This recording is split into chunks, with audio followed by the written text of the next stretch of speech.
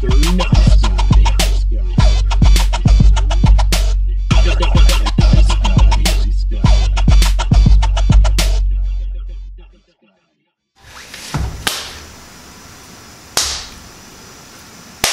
go, that was it. Welcome to another edition of Mr. Nice Guy. I'm Ben Slowey. Today on the show, I've got the wonderful burlesque performer who I met in a pretty unique way, which we will get into. But they perform under the stage name Parker Peacock, and they were in Seattle for 4 years, originally from here. And I'm excited to talk to them a little bit about their journey, their artistry, and why they do what they do. So, Casey Kitzman, welcome to the show. Thank you. Thanks for having me. You're very welcome. How are you doing today? I'm doing pretty good. It's a pretty good day. What'd you do? I did an online class for my day job. Nice. So that was great. I went to the gym. Went and had some laser hair removal done on my face, and now we're here. Very nice. An eventful day. Yeah, I'm good for you getting out of the house into the snow. It wasn't my first choice, but... Yeah, right. Yeah, I haven't left the house at all today other than when I had to take the trash out about an hour ago, and that was already too much. It's cold out there. Oh, it was Wisconsin November day. Yeah, it was so trash. God. So I've been cooped up in here for most of the day, but it's been a great day, and I'm ready to drink. So what we have here are cosmopolitan cocktails. I've never actually had this before. Really? Yeah. Well, I'm not a... I suppose you know sense. me. It makes you sense. know me. You're a beer guy. It makes sense. Yeah, like I don't drink things like these, but I'm excited to. It's different to me, so yeah. Cheers. Cheers. Oh, okay. It's fruity. Okay, yeah, I fuck with that. How'd you get onto these? Well, it was actually my first legal drink was a Cosmopolitan, and I love Sex and the City, and Carrie Bradshaw is just a wonderful lady, and that's her drink of choice. So, and it's fruity and full of vodka, so I don't know what else I need. But that's a good point. Yeah. I don't know what else I need either. Yeah. Fruity and full of vodka right now. That sounds right. Damn. Yeah. You'd probably get along with my mom and my sister pretty well. They love Sex and the City. It's a good show. I've seen it at least 6 times all the way through. I think. Nice. It's just one of those that like plays on a loop in the background, you know. Are you also into Grey's Anatomy? Of course. That's also like they love Grey's Anatomy. My sister and my mom love a lot of like the same shows. Mm-hmm. They loved Glee. I did in its time. Yeah, now I recognize it. See, it was an interesting time. Yeah, well, that was like I feel like Glee like died out. Like no one talks about it. Rightfully so. Why is that? I don't know. I think Glee had like an important place in its time, as I think like before its time there was not a show that recognized like musicals and really just like its genre of kind of a musical-esque show didn't really exist, and I think it kind of gave space for more shows like that to exist. Mm-hmm. So I think for that reason it's cool. But it was also just like really a lot. It was a lot. Yeah, I just remember getting really annoyed by all like the incidental music that would happen, and I would be like, God damn it, Mom, like turn that shit off. It had its time. I'm glad it's done. Sure, yeah. It served its purpose. Yeah, but clearly Sex and the City and Grey's Anatomy have a lot more lasting impact. It's true. Apparently. Yeah. Well, hey, there you go. I'm here for it. As you know, Hamm's is what would normally be on this table if I had gotten alcohol today, but you got it.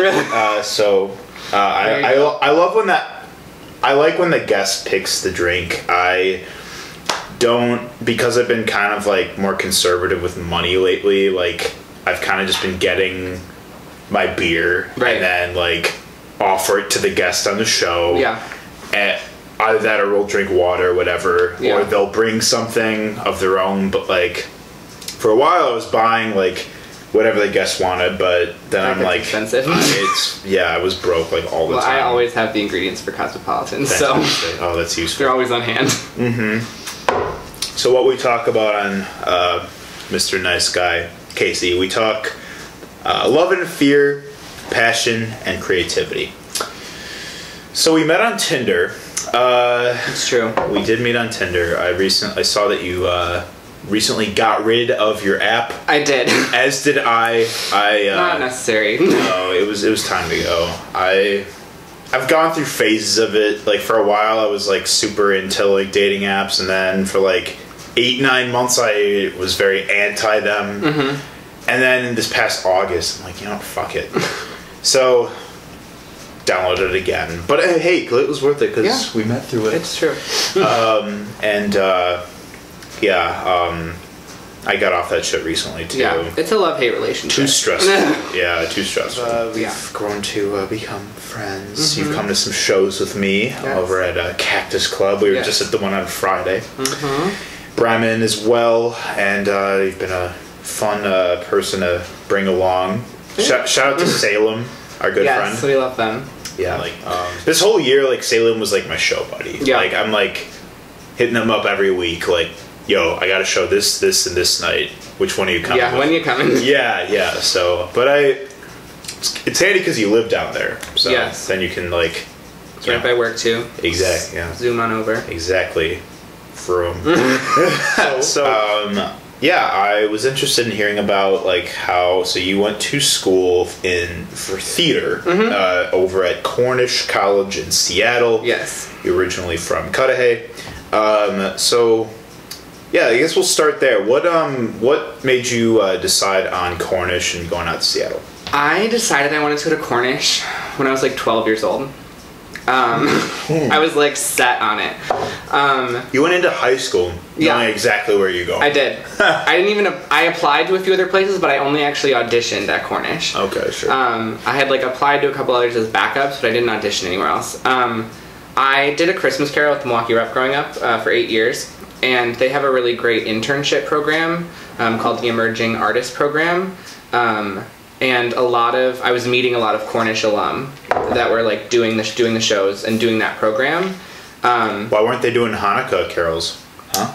Why? That is valid. Why aren't we doing Hanukkah carols? It's a valid question. Rep? No, I'm kidding. No, I was actually just thinking about that. I was like thinking about. I saw Hamilton yesterday, and I was like, this is probably the last show I will see for the next like 2 months that isn't about Christmas, which like it's really tiring. I just like don't get me wrong, I love Christmas, but there's just like it's so oversaturated, and it's all we see. I saw an article actually that got shared. Where it was like a psychologist said that Christmas music has been linked with like making people depressed. I believe it. Yeah. I cannot stand it until at least December. Yeah. And working retail, it's playing a lot already. Oh my god, yeah. It's like when you hear More Than a Feeling by Boston in the grocery store. Yeah. It's all it fucking plays. Yeah, it's true. But so I decided on Cornish very early on just because I was meeting a lot of really cool actors that I really respected and just thought were really cool. And I had it was kind of like the one consistent school that every year someone was like, I went to Cornish. So I was just hearing about it a lot. And so I just kind of set my sights on it very early and it worked out. Awesome, nice. Was it like easy to become acclimated to? Yes and no. So Cornish is a little. It's not a conservatory program, but it's kind of set up in that way that I didn't really have a lot of like gen eds, as I guess like most schools would call them. I had humanities and science classes that like kind of counted as that, but you only had one a semester, and everything else was like a theater-based class. Sure. Okay. So you were like pretty much like 9 a.m. until 6. You were in class, like in a dance class or a movement class or an acting class and a scene study kind of a thing. So it was really intensive, which was an interesting thing to get used to. I enjoyed it a lot. It was just like grueling. But as the 4 years progressed, I did acclimate to it, and it definitely was not everything that it was cracked up to be. Like, I love Cornish, and it is a great school, but there is a lot about the program that wasn't necessarily what I wanted and what my peers wanted. It was the musical theater program specifically, which is what I was a part of, was very new, so it had a lot of kinks. Sure.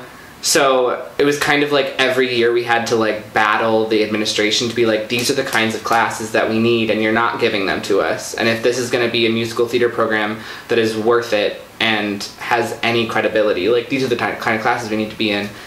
And it was just really hard to fight that. Like it got really tiring, like semester after semester being like, can I please have more than one dance class a week? Like, for the love of God. Yeah, sure. So that kind of thing was difficult, as well as the acting track and the original works, which is like playwriting tracks, are the other two tracks within the theater program at Cornish, and those two have been around forever. So they're very well loved and kind of held to like a higher standard. And then musical theater as a genre was kind of like looked down upon by a lot of other people. So that was kind of something that was constantly like, hey, my field is just as valid as yours. Kind of a fight that we had to go through constantly as well. But I will say, as it was a constant fight, it was also like, I did learn a lot about like speaking up for myself and like what I need as a student and as an actor, and like just having the like learning to have a voice in that way was kind of a cool way to look at it, possibly. Yeah, I guess. Totally. Tell me about Seattle. You've told me some about it. Yeah. Tell me about like the culture of Seattle. It is like the queerest little bubble that I have ever been in. Nice. Which is lovely. It was a really kind of a culture shock almost to like get there and realize like, and I was like fresh out of the closet at that point. Like I'd only been out for like 6 months when I moved to Seattle, and so it was kind of like it was like a nice culture shock to be like, oh hey, I can like do whatever I want, really. Like I'm free to be me. I'm free to wear what I want. I'm free to put makeup on and explore in that way. So that was a really cool thing. But yeah, it's a really rich city in the arts. There's always a show to go to. There's always music. There's always a new play or a new reading that you can go to. So that was a really cool experience as well, to just kind of be suddenly so immersed in the arts and theater in a way that I hadn't necessarily been in Milwaukee. That's cool. I want to go. You I should. really want to go. Yeah. Yes. If I go, I'm gonna like hit you up and be like, "What am I doing here? What do I got to do while I'm here?" You know. But yeah, I had a friend from home that went to school in Seattle, and they didn't like it as much as you did. Okay. I guess like they thought it was pretentious. I can see it. Yeah. I mean, which I get. Like, you know, there is like when it comes to things when it comes to cities that young people like to flock to, or cities that, you know, people have kind of like idealized. There can come with pretenses within that way where it's like, this is in and this isn't. Yeah. Milwaukee, I like to think, is kind of a well-kept secret in the Midwest. Like, I would agree. I mean, there are pretentious people here, yes. but there's not. But at the same time, like, I have this theory that the drinking culture really helps with that, where it's like they don't really give a fuck like what you're into or like what you enjoy to do like on the weekends or like where you like to go. Like people are very accepting here, which I do admire a lot about that. I mean, there's still a lot of segregation. That's a huge issue here, which prevents nearly as much interaction between scenes. But yeah, like, I don't know. I mean, you'll get egos in every scene. Yeah, Seattle definitely has its flaws. I mean, Jeff Bezos has taken it over. Like, it is Amazon Central. There's this like weird like subcategory of like tech nerds who are like suddenly very well off because of Amazon. Oh yeah. So like it's this like group of like 30-something men who in college like didn't really get the time of day of women, and now they're like, well, I have money and now I get to like live this frat boy life. Like I toured an apartment for a friend who, it was like this luxury condo but felt like a frat house. Like the guy giving the tour was like, yo, we have keggers out here all the time. And it was like, but this is a luxury condo. It sounds like a big... It's really weird. It sounds like a Big Ten school. Yeah, it's like, it's just like kind of a weird culture in that way. So yeah, there's definitely... I just was very immersed in the queer side of Seattle, but there is definitely that like crappy side as well. For sure. I guess, it depends on where you hang out. Yeah, exactly. Yeah. But I like frequented the gay bars, the gay clubs, and most of my classmates were queer. A lot of my faculty was queer. So it's just like I was mostly around queer people. So that is kind of the story of Seattle that I have experienced personally. Yeah, totally. Yeah. Fratty tech guys. Yeah, that's a weird thing. It's a weird brand of man. A weird thing. Yeah, but so and coming back to Milwaukee, because I know you graduated this year. So like, have you found a connection with like the queer / gay scene here? Not a lot just yet. Salem is one of the first like non-binary people I've met in this. Actually, I think the only non-binary person I've met in this city. I don't go out a lot, so I haven't really experienced it. Mad Planet would be like the only place that I've been to that I would say like feels queer. But yeah, I haven't just yet. I want to experience more of it though. I think growing up here, but not being 21, like I didn't experience a lot of it, and I think there is a lot of it. It's just because I've only been back for 3 months now. I just haven't experienced and explored it fully yet. But I hope to. Yeah, for sure. Yeah, definitely. I mean, and it definitely is like it definitely has like a really passionate and vibrant presence here. I mean, Pride Fest is huge. Yeah. Here. Oh, I've been to Pride a couple times here. But that's really, other than that, and like, yeah, being to Mad Planet. I went to, I think it's back to being called Lacage now. It was LVL for a while or something. Well, I imagine you heard about the controversy. I did. Actually, I heard about it from you. Oh, yeah. Yes. Yeah. Ixnay.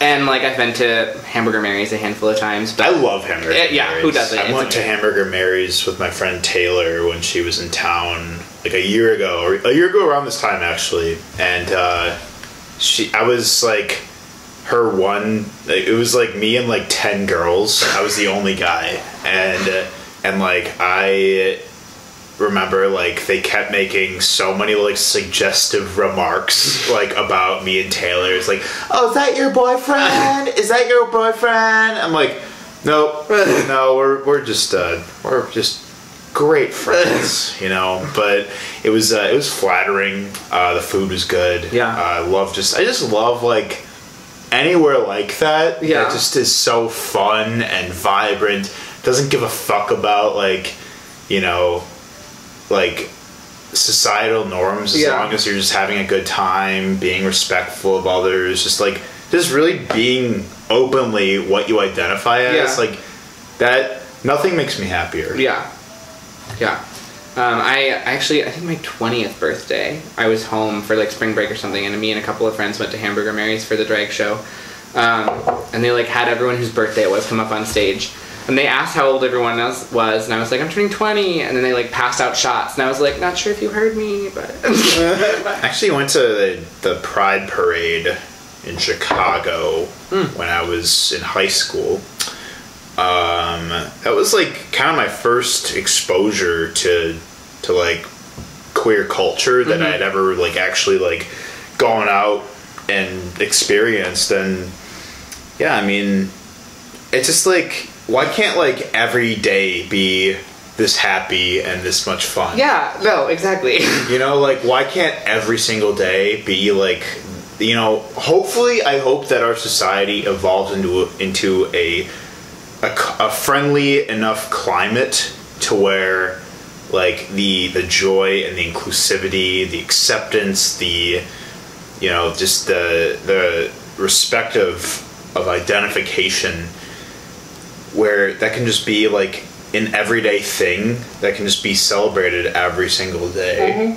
Like I just really hope in our lifetime we evolve into a society where it's just like, we can just celebrate each other for our identities like every day, Yeah, I agree.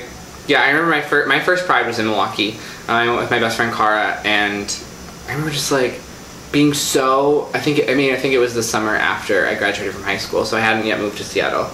And I just remember being like amazed at like the freedom that I felt, and like I had never felt that before, and was like, holy shit, Yeah. I want this all the time. Yeah, for sure. Yeah, oh my god, it's like people call. I remember I went to Pride last year. I sadly didn't make it to Pride this year, but I went last year, and I remember like thinking like, they call Disney World the happiest place on earth. No, Pride is actually Pride Fest is the happiest place on earth. Yeah. I mean, it's people being themselves and being like unabashedly proud of everything about them. There's like zero shame. There's zero. And it's just like you see people from all walks of life just being free to be who they are, and I don't know. That's just like really special, and you don't see that. Yeah, I know. Like, I think there's a lot of like cultural segregation in that way, where it's like, a lot of people that identify in the queer community, especially here, like in Milwaukee, a lot of them congregate together. Yeah. It's like their spaces, places where, they like to be around like-minded or like identified folk, where it's like they feel safe and, they feel protected, and that's great. And it's like a lot of my friends back home, as well as like a lot of my really good friends here in Milwaukee, like when I came to school, we're all cishet white men, and it's like we're all like I like to think I'm friends with a lot of accepting and respectful people, but it's like we all hang out with each other, we have so much work to do on this, but with like the normalization, but I'm excited to see it more and more realized. We can only work from the ground up as individuals in helping that happen, but like no one should be othered for it, There's still a lot of that. Yeah, I think the othering of queer people, the othering of anyone who is outside of the norm is a huge problem in our culture right now.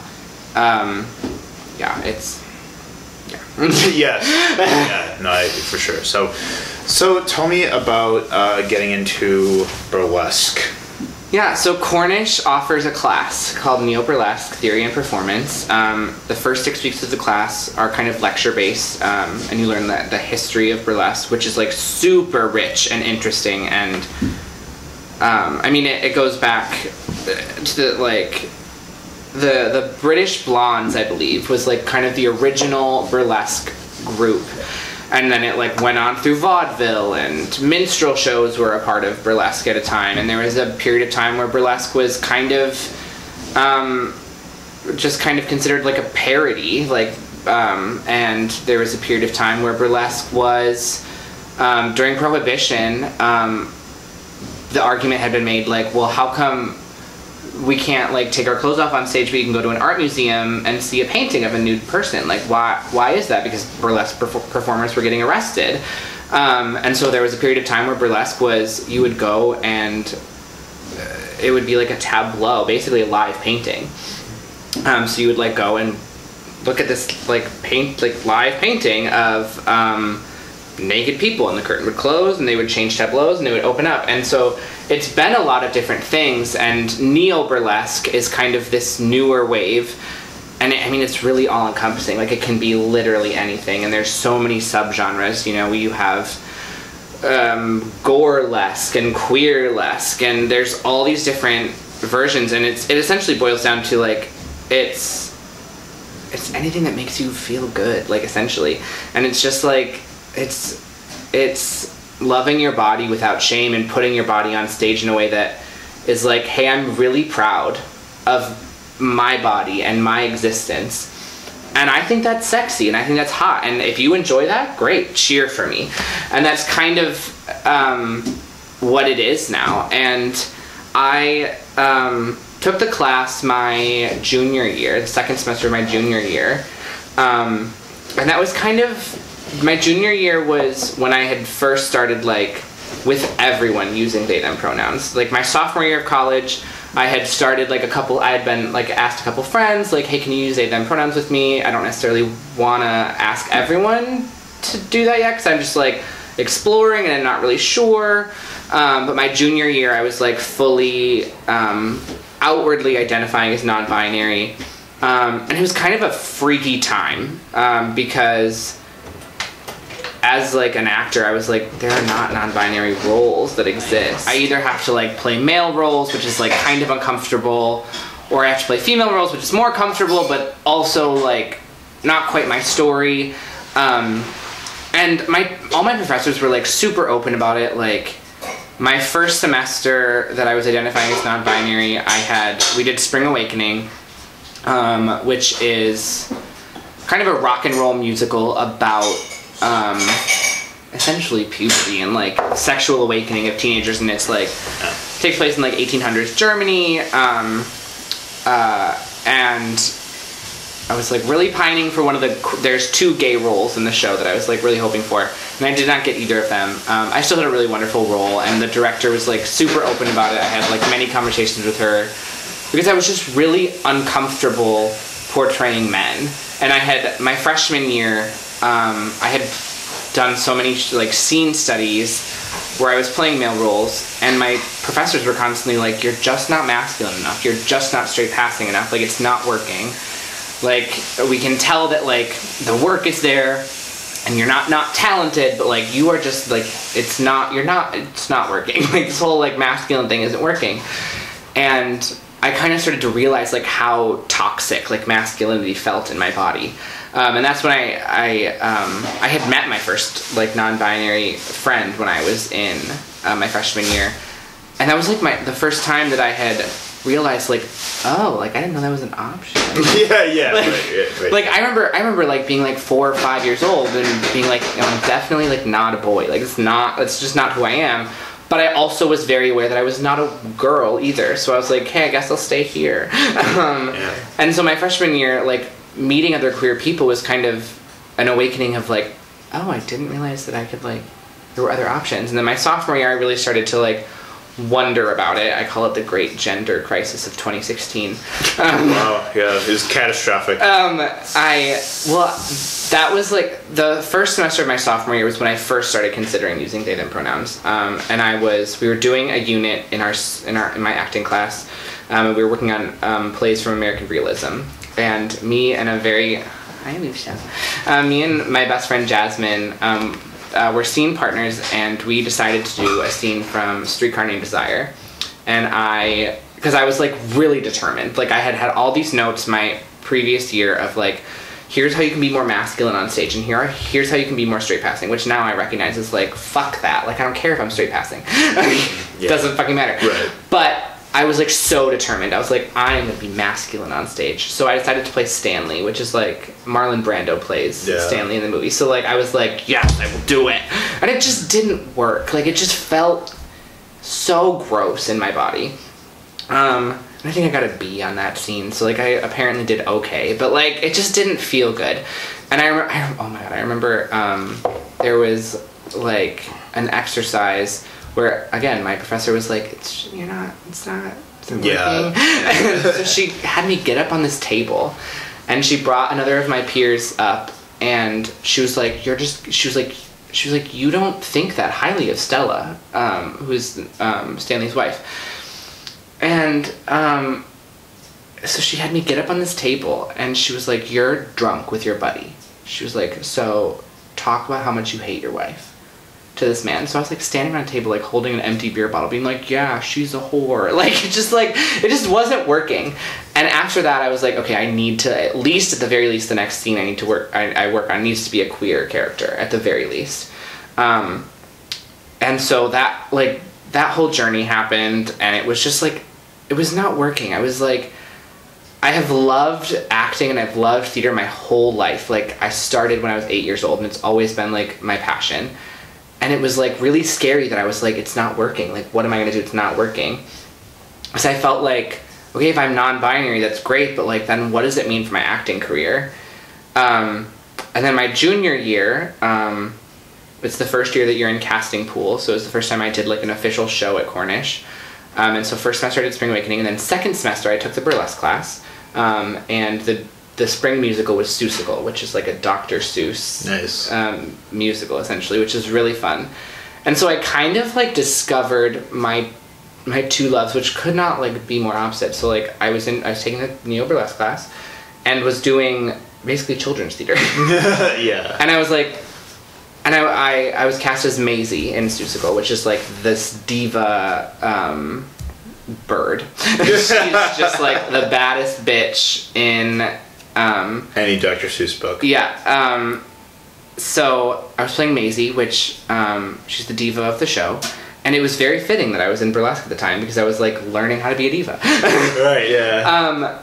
So I was in the neo burlesque class, and the first class, like I said, was the first part of the class was lecture based, and the second half you started to develop your persona and develop an act. And then the big culmination was the big neo burlesque showcase at the end of the semester. And I remember the teacher, Cherry Manhattan, talking about how like people always at the beginning of the class were like, oh well, like I'll probably only like end up in like a bra and panties and like stockings. Like that's as naked as I'll go. And that's kind of how I was. Like I didn't like my body. I wasn't proud of my body. I didn't feel attractive because like I was newly experiencing my body in a way that I hadn't before. Like I had always been kind of uncomfortable with my body, but I didn't really understand why. And finally identifying as non-binary, I was like, oh, I like don't like the masculine parts of my body. And so at the beginning of the class I was that way. I was like, oh, but I'll probably be pretty like tasteful at the end of my act. Yeah. And she said that almost always by the end of the class people like develop this love for their body and this appreciation for their body that they end up being more comfortable. And that's exactly what happened. I literally finished my act like completely naked. Like I had a cock sock on at the end of the act and like covered it with a feather boa. Nice. And that was literally it.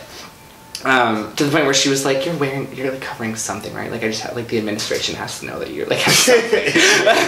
Yeah. And so I was working on these two projects simultaneously of the burlesque show and Seussical, and a lot of my burlesque persona came out of when I first started identifying as non-binary. I was on like all of the dating apps. I was on Tinder. I was on like Chappie. I was on Grindr, which is like hell on earth. Grindr is the worst thing in the world. And I like noticed this difference. Like when I was, first of all, when I first moved to Seattle and I had all these dating apps, like I had short hair and was like pretty mask presenting, I guess you could say. Not really, but like more so than I am now, definitely. Sure. Yeah. And all these men were interested. And the second that I started identifying as more feminine, gay men suddenly were like, yeah. And straight men started to like give me attention, but in this way that was like super gross and like constantly like, oh well, we can go on a date if you're like done up in a dress, or like if you like shave everything that there is. You're being fetishized. I was very highly being fetishized, and so my burlesque persona came out of like that kind of idea of like I kept getting messages on Tinder and Grindr and like all these dating apps or DMs or whatever of men being super interested, but then like figuring out like, oh, you have a dick, like that's different and I'm afraid of that, and like I feel uncomfortable because I was attracted to you but now I know this thing, and so definitely not attracted to you because I'm totally straight, bro. Like that was a thing that it's so fragile. Yeah, it was suddenly like really a big part of my existence, and I was so sick of it, and I was so sick of going on dates with men where I was like being fetishized and being it was like I was on these dates that men were like, I'm only interested in you if. And so my burlesque persona became a lot of like, Parker is very high femme, high glam, high diva, but Parker is very proud of the genitals that they have, and they will show you and they will surprise you. And so my first act, I came out in like pink everything. Like, I remember seeing the video. Pink wig, pink dress, everything. And it was like, I think I used Beyonce 6-inch heels was like the first half of the act. And then halfway through, I tore the pink wig off and I had like blue, purple hair. And I used Dude Looks Like a Lady as like the act. And it was just kind of this, it was the first time that I remember as a queer person being like, fuck all of you, this is who I am, and I'm proud of it, and I think it's hot, and I think it's sexy, and if you don't, I don't fucking care.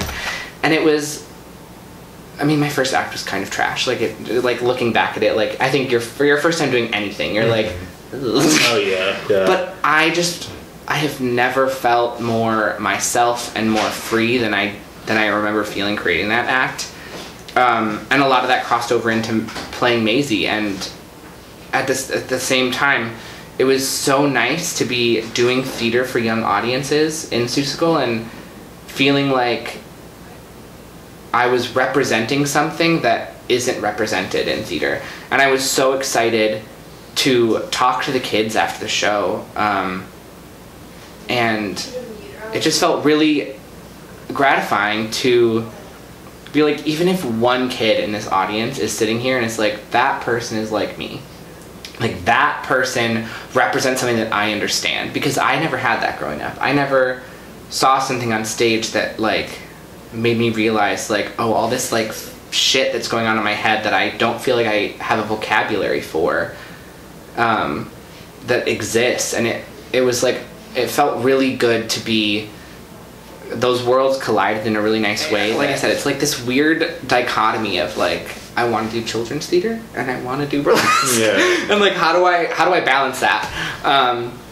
But I remember like having so many discussions with the director of Seussical, who is this like brilliant director. And most of the directors and professors that I got to work with at Cornish were just like so open and so brilliant, and it just felt so good to like be around artists who didn't necessarily know what to do with a non-binary actor, but were so open to like figuring it out and like taking that step with me. Like, all of my teachers, when I was like, hey, I don't know where I fit, like, what do I do as a non-binary person in theater? Like, do I just swallow my pride and like play male roles for the rest of my life, even though like that feels kind of gross? Or do I like really try and pass as a woman and play female roles? Like, what do I do? And I kind of got handed these two opportunities at the same time of like taking the burlesque class, where, I mean, burlesque, anything is possible. Like, even I've seen burlesque that like I am not into it, but I can respect and like feel an intense joy for like that person on stage is so proud of what they're doing and is so proud of their body and feels sexy and feels no shame in what they're doing. And whether or not it's something that I am personally into, it's just a really beautiful thing to watch. Oh yeah, it's like music. Yeah, exactly. It's like, I don't have to love this, but you love it, so I love it too. And then this opportunity to play Maisie was like, I was so shocked when I got the role. Like, I was so sure that I was gonna get stuck in like being a Wickersham brother or like some male role. And I remember in my audition, the director being like, can you do things in heels? And I was like, I love heels. Like, put me in heels. And I was like, oh my god, am I going to get fucking Maisie? And it happened, and I was so excited. I mean, my costume was like, the costuming for Seussical was really great. Seussical is a huge show. It's like meant to be done with like 20 people, and we did it with a cast of 10. So everyone played a lot of roles. I was Maisie, but I was also Yertle the turtle. And so we all had these costumes that were like, we called our Seussian base, which was just kind of like a mess of different black and white patterns, and then we had like accent costumes that we put on. And my Maisie costume, I had this huge like bustle that had like blue and green and sparkly tulle and feathers, and I had this corset that was like special made for me. And it was the first time I remember like being in a costume fitting and feeling like, holy shit, I feel comfortable in this. Like I feel really excited to play this role, and I feel like I don't have to compromise my own identity to play this role, and that was really, really fun. So yeah, that's kind of how I got into burlesque. It was quite a journey. That's so amazing. Honestly, kind of speechless, like just how much you had to go through to feel comfortable in like not only it's one thing to be comfortable in your identity, but comfortable in how your identity translates to the kind of artistry you were doing. Yeah, and how it's being absorbed by an audience. Yeah, because, I couldn't imagine, it's like if you don't even identify as a man, being expected to play male roles based on what you were biologically assigned at birth. Yeah. It's like, that can be like a really, that's just a really oppressive concept, so it's like really happy that you were able to find a niche in it that you connected with, and that kind of what you were saying with burlesque is that it can be anything. It's just all about someone feeling good about themselves, because no matter what your gender is, everyone is like expected to look a certain way based on beauty standards. Yeah. For one, like, men don't talk enough about how beauty standards are imposed on them to, like, be all muscular and, have a six-pack and have, like, look like, a fucking, like, model with all this toning and everything. And it's like, even with them, it's like they're expected to have this, like, masculinity. Even if it's, it's a masculinity that they don't identify with. For one, I don't identify with that. I'm not ripped. I don't like. It's like I don't. That's it. That doesn't mean anything to me. It did for a while because it's what I thought should have meant something to me, but it just after a while just didn't. And and that goes for, of course, like 100 per fucking cent. It goes for women with, like, how they should look, like, how skinny they should be, or, like, where their curves should be. Like, fuck it. Like, models or, burlesque performers or just anything that, like, embraces the body. It should be something for anybody. I know somebody who does burlesque that combines horror elements with burlesque, and, like... And she's a huge fat liberation activist as well. And she is, like, super into combining an imagery that, in her words, she puts it as, like, you don't know whether or not you're going to be turned on or freaked out. And that's one of my favorite things about burlesque. It's like you don't know what to expect. Yeah. It can be literally anything. And I think the confidence alone in that is sexy as hell. Oh, absolutely. And it's one of the most body positive communities I've ever been a part of. Like, part of the reason I didn't like my body when I started doing burlesque was because it felt very masculine. Another part was because I'm not, like, a skinny, like, perfectly shaped person. And in burlesque, it's like, I remember the TA of my class being like, if you have some flab, that's just easier to shimmy. It's like more that's gonna shake when you shimmy. And I remember being like, fuck yeah! Like, who the hell cares? Like, my body is what it is, and our body is what we have to carry ourselves through the world. It's what we have to, like, share who we are and share our story. And if we can't at least, like, the very least, like, have an appreciation for our body, no matter what shape, form, gender it is, like, what do we have if we don't at least have that? Right. I was, like, even with, like, who you consider yourself attracted to, like, physical attributes you find attractive to, I've always been like, I'm very attracted to folks that are, you know, a little bigger. And I was shamed by both my men and women friends for that. Like, they're like, oh, she's not pretty. Or like, oh, like, you could do better. I'm like, fuck that. Yeah, no, like, I was like, seriously, fuck that. It's like, and you know, people, when I would tell people that, they'd be like, oh, I mean, you could think of it as like it's more to grab onto.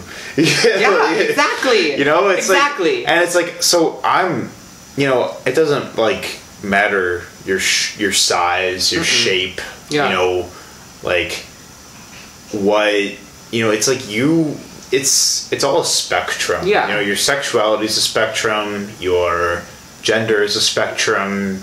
It's fuck labels of any kind. Yeah, fuck this and fuck the binary of all that shit. It's just, yeah, I mean, burlesque, the biggest thing I learned in burlesque is like my own ability to take up space, which is something I struggle with every day. Like, how much space am I comfortable taking up?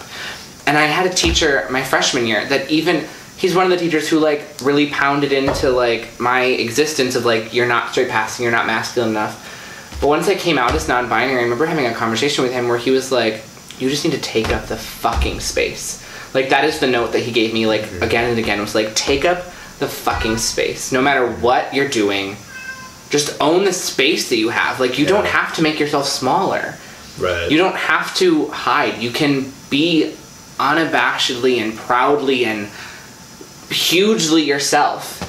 And as long as you're not, like, dimming other people's light in the process, like, take up as much space as you fucking need to. And that goes for any marginalized community. No matter what you're doing, yeah. Yeah, like, you know, if this is something that has directly, profoundly affected you and how you have felt safe. Yeah. And how you have felt like, you know, you belong somewhere, by all fucking means take up that goddamn space, you know? Yeah. Like, the space has been waiting for you this whole time. That space has been here for you. It's been reserved for you. Yeah. But, you know, people are going to try to take your seat. But that's where you tell them to, you know, you either tell them to sit down or you go tell them to kick rocks. Yep. You know, like, so, yeah, so I'm really proud of you. You know, I can only imagine, like, it's almost like a crisis that you're describing, you know, of like, you know, what the fuck am I doing? Like, where is my placement in this? Especially in such like a gendered profession. And it's interesting to me that it is such a gendered profession because theater, I mean, it's like a stereotype that if you're in theater, you're automatically, if you're male or masculine presenting in any way, that if you are in theater, you're gay. But at the same time, if you look at Broadway, nary a queer role. Like, I went to high school with plenty of dudes that didn't identify as gay that were in theater. You know, it's like, just like it's one of those communities where it is so okay to be queer, but we don't get to tell queer stories. We're not telling queer stories, and I think that's where burlesque, I feel like I have an opportunity to not only tell stories, but to tell my own story.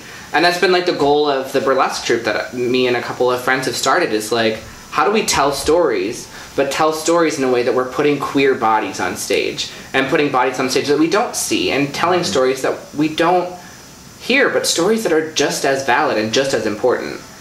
So, tell me a little bit about the troupe that you started. Yeah, so for the part of the theater program at Cornish, a lot like really any program in general, is you have to do like a senior thesis. I did 2. Again, I worked in a children's theater. I did a burlesque show. But so we, me and a couple of friends, myself, Parker Peacock, my friend Jasmine Flora, who also goes by Lola California as her burlesque name, my friend Shannon, who is Betty Sugar, and then my best friend in the entire world, Leilani Bostock, who is our director, And then we also recently added to our troupe Michaela, who goes by Scarlet Folds. We did a burlesque adaptation of Peter Pan. And something that's cool about any story or anything that's in the public domain, so that's like Peter Pan is in the public domain, The Wizard of Oz is in the public domain, Alice in Wonderland, anything Shakespeare, public domain. You can do whatever you want with it. You don't have to pay for the rights. So it's kind of a cool opportunity, especially for broke theater groups like the Dirty Darlings, which is our burlesque troupe. Nice. You can do cool things and not have to worry about paying for the rights. So we did Peter Pan, and we queered the hell out of Peter Pan. I mean, first of all, I was playing Wendy, so that in and of itself was pretty queer. Scarlet Folds played Captain Hook as like a leather queen dominatrix. Nice. Everyone in Neverland has fucked Captain Hook. We made Captain Hook not necessarily a villain. We made Captain Hook like... We took the idea of Captain Hook being like this villain and kind of turned it into like... just the dominatrix style of like... Sure. Something that's like considered bad, but like at the end of the day it's not. And we wanted to look at the concept of like the idea of Neverland is that like it's like this maintaining of innocence. And we wanted to flip it on its head and be like, what if instead of worrying about like shielding kids and protecting them from anything like taboo, what if we made Neverland this land where anything is possible? So we started the show with Wendy. My first act was Wendy playing dress up and her parents coming in and being like, no, you can't do that. That's like so shameful, and how dare you like do this like somewhat sexy thing. And then Peter comes in and Tinkerbell come in and do this burlesque act, and Wendy is like, holy shit, I love this. Like, please take me to your like land and show me the world. And so Neverland became this place of, rather than trying to maintain innocence, it became this place of just like shame-free queerness, kink. Any kink is fine. Like, just like a place where everything is fine and everything is beautiful and everything is loved. We went from like my first act where Wendy is like playing dress up and is like shamed for doing that, to the very end of the first act, Wendy has her first orgasm. Like, Wendy like fingers herself for the first time and is like, whoa, like this is incredible. And we like wanted to make sure that it was all very clearly consensual. So like the whole first act of the show was Wendy witnessing all of these different stories of... Tinkerbell had this scene that we called Cannabis Cove, where like Tinkerbell is like feeling herself and just like smoking a joint and enjoying herself. And then Captain Hook comes in and has this act where he's like spanking Peter Pan and like putting a ball gag in Tinkerbell's mouth, and like just Wendy like witnessing this and being like, holy shit, like this is incredible. To the point where in the end of our story, Wendy takes over Neverland, and Peter Pan, who has lived in Neverland forever, goes back and is like, I wanna have a childhood. So he like goes back and takes Wendy's place, like pixie dust magic, like on the parents. Yeah, they don't notice the difference, kind of thing. But so we just kind of like, we were like, how can we take stories and queer them? And that's kind of our goal as a burlesque troupe, is to create these narrative burlesque stories, because the majority, with the exception of Betty Shuga, all of us are queer in this burlesque troupe. And we were like, how can we take stories and flip them on their head and make them queer and put queer bodies on stage and put bodies of all kinds on stage? And how can we create this world where people who want to tell stories can still tell stories, but in a way that like allows them the freedom to be who they are, and burlesque allows anyone the freedom to be who they are.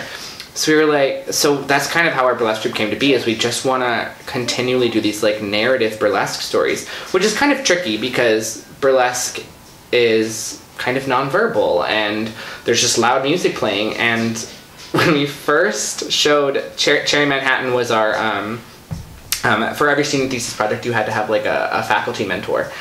And Cherry Manhattan was ours, and she's the teacher of the burlesque class, as well as just like an incredible, brilliant. Shout out to Cherry. Cherry Manhattan, we love you. She's really taken us under her wing. We're producing a show in January, and she's totally just like helping. I mean, it's our first official show as like a troupe. Like we did Pixie Dust and Pasties, which was the Peter Pan, and she was our faculty mentor, and I mean, she gave us some brutal notes. Like a week before the show, we showed her our final run of the show, and our show was like 90 minutes long, and was supposed to tell the story of Peter Pan, but through burlesque acts, and at the time it was nonverbal, and we sat down with her after our first run through, and she went, that was great, except I'm not getting any of the story. And we were like, fuck. So she was like, you either need to have a host that is gonna like kind of lead the story along, or one of you need to add a script. And this was, mind you, this was a week before we opened. Yeah, damn. So we were like, fuck. So we decided, we didn't want to have a host because we didn't want it to feel like a variety show. We wanted it to be very much like a show that you were seeing that had a story. So we decided that Peter Pan, which was played by Betty Sugar, would narrate kind of. So kind of in between acts, Peter Pan would kind of step forward, and our director Leilani like came up with a script like that. Like she read the original. We had all read the original Peter Pan story, which by the way is much darker than Disney makes it out to be. Yeah, which is kind of delightful for burlesque because. Right. Yeah. So she like went home that night, and like by the morning she had like sent us a script that like mostly was Peter Pan narrating and kind of just leading the story along. Which made a huge difference. And Cherry automatically was like, this is so much better. Like, I now understand the story. But she was, beforehand, she was like, I recognize that you guys are a week from opening, and like, this is scary. But she was like, you must do some work because the story is just not being portrayed. Like, these are great burlesque acts. But like, apart from that, like, I'm not getting the story of Peter Pan, and I'm not understanding the concept that you're trying to tell me. Which was kind of like, as scary as it was to be like a week from opening our senior thesis project, and like suddenly being like, we're gonna add a whole script. But it was incredible, and it was one of those experiences where like we definitely bit off more than we can chew and just like had to chew it anyways. Yeah. I learned so much doing that, and I feel so much more prepared going into our next show. And that's what we want to do, is we just want to tell stories, but using this genre that all of us have found that gives us the space as creators and actors, because all of us still want to be actors. Like, I still want to do theater, but burlesque is a place where I feel like I don't have to submit or I guess like sacrifice my own identity. Yeah, you don't have to conform. Right. Yeah. So it's a place where we can tell whatever story we fucking want. Yeah. And so we really want to do, Lola California is really committed to doing like kind of like a sex club almost, like a kink sex party night where you can kind of like go and it's like kind of create your own adventure, and you go throughout like the space and like experience what like a kinky sex club might be. And we really want to do something with like Greek mythology, and like we just want to, burlesque is like a narrative art form, is something that is kind of up and coming in Seattle. There's a company that does I want to say the Nutcracker, but also they do Alice in Wonderland, Alice Through the Looking Glass every year. So it's kind of this like new genre that's kind of up and coming. Is like burlesque for a long time has been like variety shows and like single acts, but it's kind of a newer thing that it's become like, hey, this is like just as valid of an art form, and we can tell entire stories through this genre as well. So it's kind of what we want to do, because like I said, we're all queer people who are like, yes, I still want to be in theater and I still want to do like big musicals and flashy shows, and like I want to do that, but I also want to tell my own story. Yeah. Totally. So that's kind of where we're at. Yeah, for sure. Where did you come up with the name Parker Peacock? Parker has always been a name that I have enjoyed. I don't know why necessarily. It's just always been a name that like when I was little, I was like, if I ever have kids, I'll name them Parker, because it's like could be a boy name or a girl name. Yeah. Yeah. And then it kind of became like, oh well, that's kind of and then I've always loved peacocks. The song "Peacock" by Katy Perry is like one of those songs that I've always loved. And also just like like I said, when I first started this persona, it was kind of this persona was a big fuck you to straight men who kept fetishizing me. So it was kind of a way to be like, you think I'm very feminine, which I am, and I am this like feminine person, but also I have a cock. Like that's just what it is. So it kind of became like kind of this big like melting pot of like different reasons of and also like the alliteration of Parker and Peacock worked really well. So that's kind of how I came up with that. Yeah. Very nice. Yeah. Very nice. Well, so I know that you're living in Milwaukee, obviously. So, and are they all back? They're all back in Seattle. Yes. So, I guess moving forward, I guess like, what are your goals with like reconnecting with the troupe? So we have a show coming up in January. It's kind of our coming out as a burlesque troupe.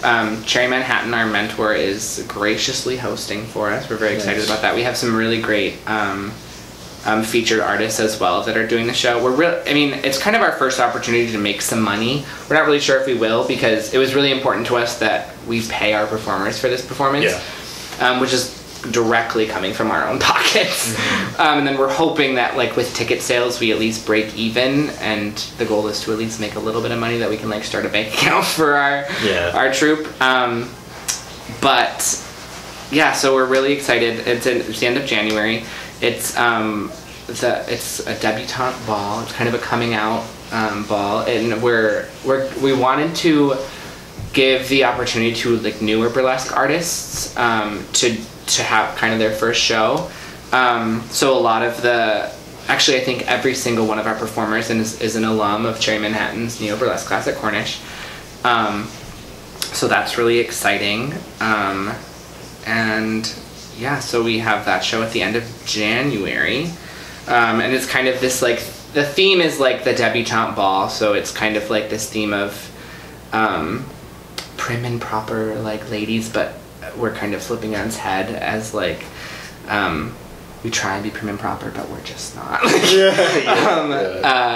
And we actually have the photo shoot for our poster next weekend. I'm flying out to Seattle for that next weekend. That's exciting. I'm very excited to see everyone. I've been like FaceTiming in for all of our meetings, which has been really interesting because all my cohort gets off at like 8 p.m. from work, so we're meeting at like 8 p.m., which is like 10 p.m. here. So that's been interesting. But yeah, it's been really exciting, and I'm not really sure how long I'll be in Milwaukee, probably for a good long while at this point. So I'm at this point just planning to fly out to Seattle for any shows and events that we have. Luckily, my mother works in the travel industry, so I can get pretty cheap flights that way. So that works out nicely. But yeah, we're really excited to kind of get the ball rolling and see where we can go as a troupe and as a company, and we really just want to tell queer stories. And okay, yeah, that Cosmopolitan. Yeah, it's really hitting me. Look at how red. I'm pink. I look like my dad. Awesome. Well, Casey Parker Peacock. Yes. This was a wonderful conversation about the beauty of burlesque, and specifically like your journey, your odyssey through it in challenging the norms within like roles and like kind of where your placement is you know, it is very inspiring, and I'm very proud of you. Thank you for undergoing such the journey in defying what the fuck is expected of you. So I ask Casey, what keeps you up at night? So much. Overthinking things, overthinking things I said that day, overthinking things I said in middle school. Right, that's the thing you did in 4th grade. Right, exactly. Yeah.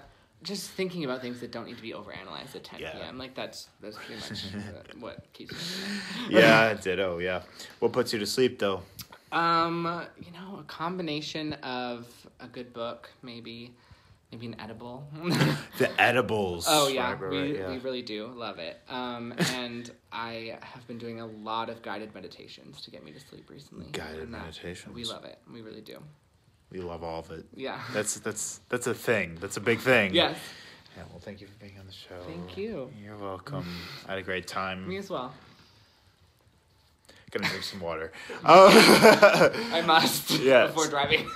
So think about, in terms of burlesque, in terms of body positivity, what connects with you? I think it's a cool exploration you can have with, like, what looks or what routines or just, like, kind of just, like, what art form you can manipulate with your body in a way that helps you find the beauty in it. Because God knows that a lot of us are victims of societal manipulation of beauty. Absolutely. So... fuck that. Space. Take up the fucking space. It's important. Yes. Thank you for watching Mr. Nice Guy. We'll see you next time.